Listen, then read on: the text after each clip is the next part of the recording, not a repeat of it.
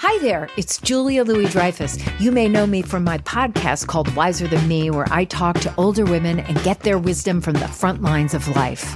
I was amazed by how many people told me our show made them look forward to getting older, which is why I'm here to talk about Season 2 of the show. Sally Field, Billie Jean King, Beverly Johnson, Ina Garten, Bonnie Raitt, just to name a few. All hail old women. Wiser Than Me Season 2 is out now from Lemonada Media.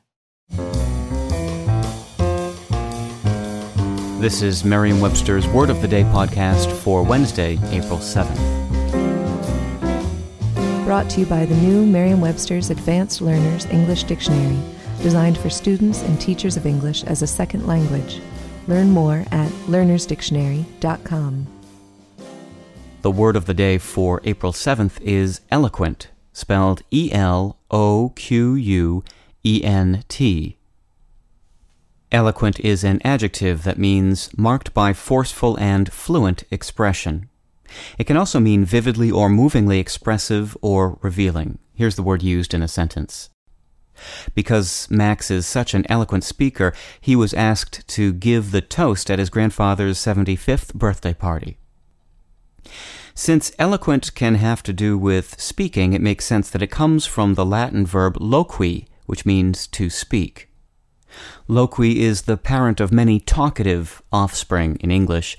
Words like loquacious, which means given to fluent or excessive talk, also arose from loqui.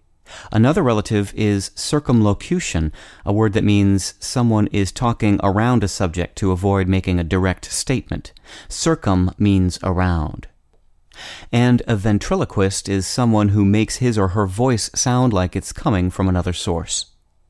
I'm Peter Sokolowski with your Word of the Day. Thanks for listening.